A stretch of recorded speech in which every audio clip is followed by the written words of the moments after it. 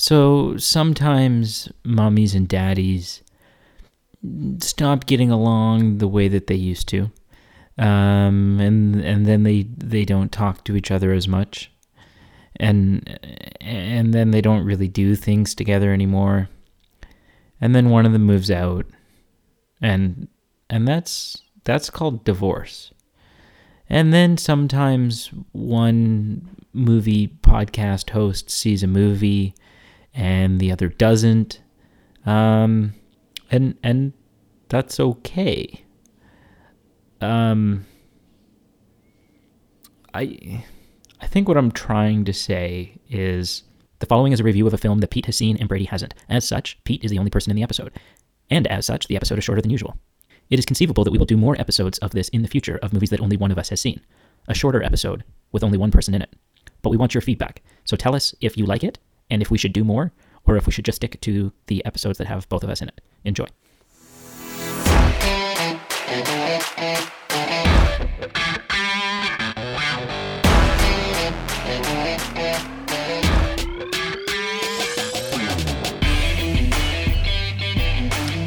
Hello, and welcome to the Movie Men Podcast.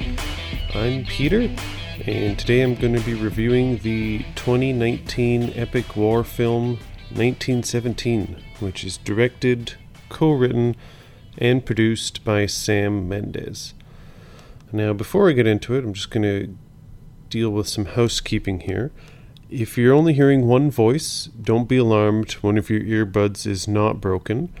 This episode's going to be a little bit different, so it's going to be a bonus episode on a movie that's still in theaters.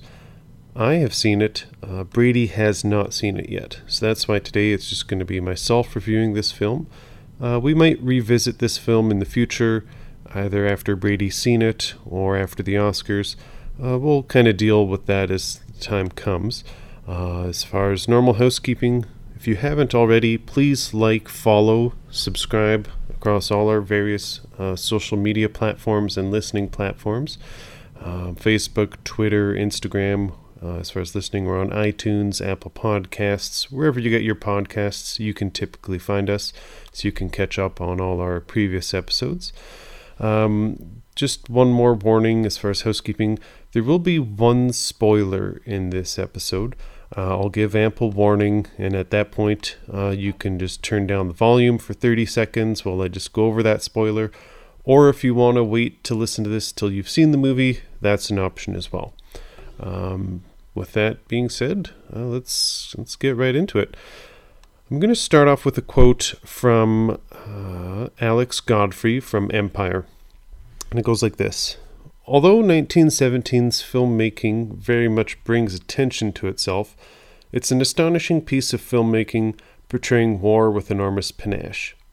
This is big screen bravado and then some. And, generally I kind of agree with what he's saying there. To say that I was anticipating this movie or looking forward to this movie would be an understatement. I've been, ever since I saw the trailer months ago, I've had this date circled on the calendar. I'm a history buff, so I enjoy World War I, and just this certain aspects of this film have garnered attention from cinema fans as well, just about how this movie was made. So for multiple different reasons, I've been anticipating this. This film is relevant because it's one of the 9 Best Picture nominations, and specifically this film is up for 10 nominations in total. But personally, one of the reasons this movie really stood out to me before I saw it and after I've seen it is I just feel there is a very limited number of good films set during the First World War, depicting the First World War. I'm not saying there's none out there, but compared to other wars like the Vietnam War and the Second World War, where there's just tons and tons of different stories told during those periods of time, World War I has very limited screen exposure. There's a couple renditions of All Quiet on the Western Front. There's a more recent documentary from Peter Jackson in the last couple of years called They Shall Not Grow Old that got quite a bit of attention. There's I think it's the 2009 Paul Gross film, Canadian film called Passchendaele, that which is quite a good movie. But again, just my point is, as far as volume of First World War movies, there's very, very few. This is a very niche category, but this movie itself was very well done. And it was, as a lot of people know, it was told in real time, in a single shot, kind of a continuous shot, with the exception of one maybe little time lapse. So just the period that it set in the First World War and the way it was told were both very well done. And specifically to the First World War, this movie, to me, amply conveyed the horrors of the Great War, both on an individual and a macro level. So just from everything from brutality, loss of life, living conditions, medical care or lack thereof, technological limitations, civilian casualties and hardships, and just the decimation of homes, cities, gardens, and places of life. It is of note, and it's interesting, you find this out in the end credits, and it's come out in social media, that this movie's story and premise is loosely based on Sam Mendes' grandfather and some of his stories and experiences from when he served in the Great War. But yeah, ultimately, I felt this movie, mastered its moments. So just from little nuances and moments of dialogue when, actors are picking cherries in a hatched orchard, to larger scenes, where it's a pseudo-climax or, the penultimate climax where the actor McKay is running from gunshots in the night, and then, the scenes are illuminated by flares in the sky. Just, in these big scenes, the audio and the visual and the lighting and just the story elements are all intersecting and kind of really amplify and project a scene well. So, ultimately, this movie, I have mostly good things to say. One of the biggest things that this movie is known for, and I've alluded to it before, is just its kind of single main continuous shot. And in and of itself, it's an accomplishment. Like, it's very impressive. There was one small time lapse, and with that aside, it was basically a movie that was told in real time. And just some things that I've seen in documentaries about this movie, and even when I watched it in theater, it had a very live theater feel to it. So just where scenes would have to be choreographed to a T, where dialogue would have to be just completely mapped out, where every character would say a specific line at a specific spot on the set. It had to be lined up, matched to a T, just so that between takes, because it was so honed in on kind of this continuous one-shot nature, everything had to be choreographed. So even before the sets were built, like, the actors would be mapping out just like in a field, canvassing and just like putting down markers on the ground saying, okay, when I'm at this point in my dialogue, I need to be standing here, I need to be standing there.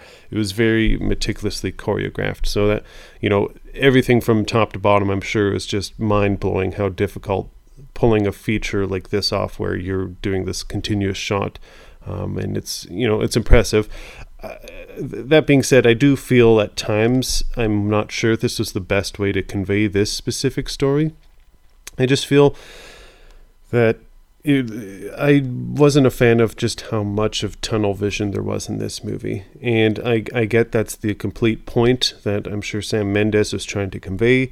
Specifically, I'm not trying to make a pun here, but like, instead of tunnel vision, it was trench vision, and that's what he was trying to convey. That's what these soldiers were living in, and he wanted us, the audience, to feel the same as these soldiers. But I just feel that came at the cost of, there were times where maybe a more panoramic shot or a more artistic shot of a larger scale could have been used. And just, with this single continuous shot, although it was masterfully done, and there were good shots and good visuals in this movie, there were times where I feel like there could have maybe just been things done in a different way. The only comparable I have to a movie that was shot in like a perceived continuous shot is another Oscar or nominated movie that got some attention a few years ago with Michael Keaton, called Birdman. Very interesting film, obviously very different as far as just like it's a fictional drama, not based on a historical war. And I feel like, personally, I feel the type of like a continuous shot setting is more fitting in Birdman than this movie. I just feel that 1917 maybe doesn't lend itself as much. Like there's some give and take, some things that we had to compromise and give up for as far as visuals. But I'm not going to say this movie was flawed because of it. I'm just pointing out, because of this continuous shot, there were some things that we had to give up. Another thing that I think worked against it, and this is where I'm going to say there's a spoiler coming up. So if you don't care about the spoiler, keep listening. Or if you want, you can just turn the volume down, and in about 45 seconds, I'll be done. So the one spoiler here is, and something that I think worked against the film, was the character that was portrayed by Chapman in this movie. I feel he died too early in the film. And that was just my perception. Obviously, it was very emotionally just riveting, just these two characters with the one passing away and the other trying to comfort them. I'm not saying it was lost on me, but I'm wondering if it would have been a little bit more emotionally stirring if it had been later in the film, if they had been closer to achieving their goal and then Chapman would have been killed. I'm wondering if that may have been a little bit more powerful. But then again, at what cost, right? The whole point of Chapman dying when he did is that the other actor, McKay, who, he has this feeling of isolation and solidarity that wouldn't have been accomplished if Chapman had been with him the whole time. So I understand what Sam Mendes is doing here, but, I'm wondering if maybe it worked against itself again. That's it for the spoiler, so hopefully the people who haven't seen it yet have turned the volume back up. Something I'm not sure about, and I'm curious to find out, is I'm not sure about the rewatchability of this film, and I'm wondering if it'll hold up. When I was watching this film, someone whispered to me, and I kind of agreed with what they said. It had a very adventure video game feel. So upon viewing it a second time or a third time, with knowing where this story takes us, I wonder if it will lose a bit of its luster. But again, I feel it did have enough of attachment to the humans and the human story in this film and the human experience that I do feel this movie could be felt on a greater level upon watching it a second or third time, and it so accurately and so well portrayed a story in the First World War that for that reason alone I think it will hold up. So like I said, this movie is one of the 9 Best Picture nominations. So to the question, will it win Best Picture or should it? And just as a side note, this movie was nominated for 10 Academy Awards, which to me is an accomplishment on its own. But I think this movie is definitely worth the Best Picture nomination. My gut feeling is I do not think it will win. I haven't seen all the 9 movies that are up for Best Picture. I'm currently working through them. So as far as should it, I wouldn't be upset if it did, but I don't necessarily think it should. Again, just pointing out, I haven't seen all 9 films, so I can't give a definitive response, but that's kind of what I'd say. As far as if you're a regular listener, you're aware that there's usually some trivia. So my trivia today is very Sherlock Holmes infused.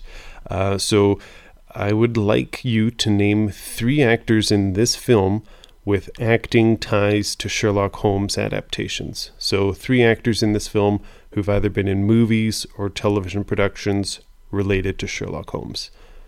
And some are a little more obvious, some are a little under the radar. That might be obvious to you. You might not care. You might not be into Sherlock Holmes. So the first of the 3, which would be the most obvious, I think, is Benedict Cumberbatch, or Benedict Cumberbund, however you pronounce that, who obviously plays Sherlock Holmes in the BBC Sherlock. The second actor is Andrew Scott, who plays Moriarty in BBC's Sherlock. and the third actor, Mark Strong, who plays Lord Blackwood in the 2009 Robert Downey Jr. Sherlock Holmes film. And finally, just to wrap it up, what would I rank this movie out of 10? I gave it an 8.8 out of 10. So if you're familiar with my ranking system, I just rank it as, if it's, below 3.9, I'd maybe watch it if there was no Wi-Fi at the cottage. If it's above a 7, I would totally pay to watch it in the theaters and not be upset that I paid money to see it in theaters. And, it was definitely in that category. I paid money to see it in theaters. I was so happy I saw it in theaters. I would potentially see it again in theaters. The only things that I marked against it, that it didn't earn maximum points, was the plot. And not that I thought it was a bad plot, but it was nothing groundbreaking. And I know it was just pretty straightforward. And I'm trying to compare apples to apples. And, there are other war films that do maybe have a bit more of a plot that's has a few more twists and turns, in that it's a little more philosophically driven. So I'm thinking of Saving Private Ryan. Saving Private Ryan deals with the atrocities of war and has this big picture, like Second World War going on. But then on a little individual micro level, it raises, philosophical questions of, should an entire platoon risk its life for saving one brother? And, there's just some philosophical implications, and, you can have a debate about that. With this movie, there wasn't anything on that level. It was just a straightforward, here's the plot, here's what happens, here you go. And nothing wrong with it, but it's just not that complex. And the only other thing I didn't give full marks on was character development. I feel it wasn't as fleshed out as maybe other war films. Wasn't horrible, just again, maybe could have been a little more explored. The visuals, I ended up giving full marks. I know I kind of downgraded the whole continuous shot thing. I just ultimately would have felt weird docking points because of some missed opportunities. Just because obviously this was so groundbreaking, and just the work and the skill and the teamwork that just was probably needed to pull this off. It would have just felt too weird docking points, just because I felt it missed some opportunities. And ultimately it still achieved very, very good storytelling in the end. But yeah, 8.8 out of 10. Absolutely would recommend seeing this in theaters if you're a cinema fan or a history buff. That's my thoughts, and let me know if you agree or disagree. Thanks for listening, and we'll catch you next time.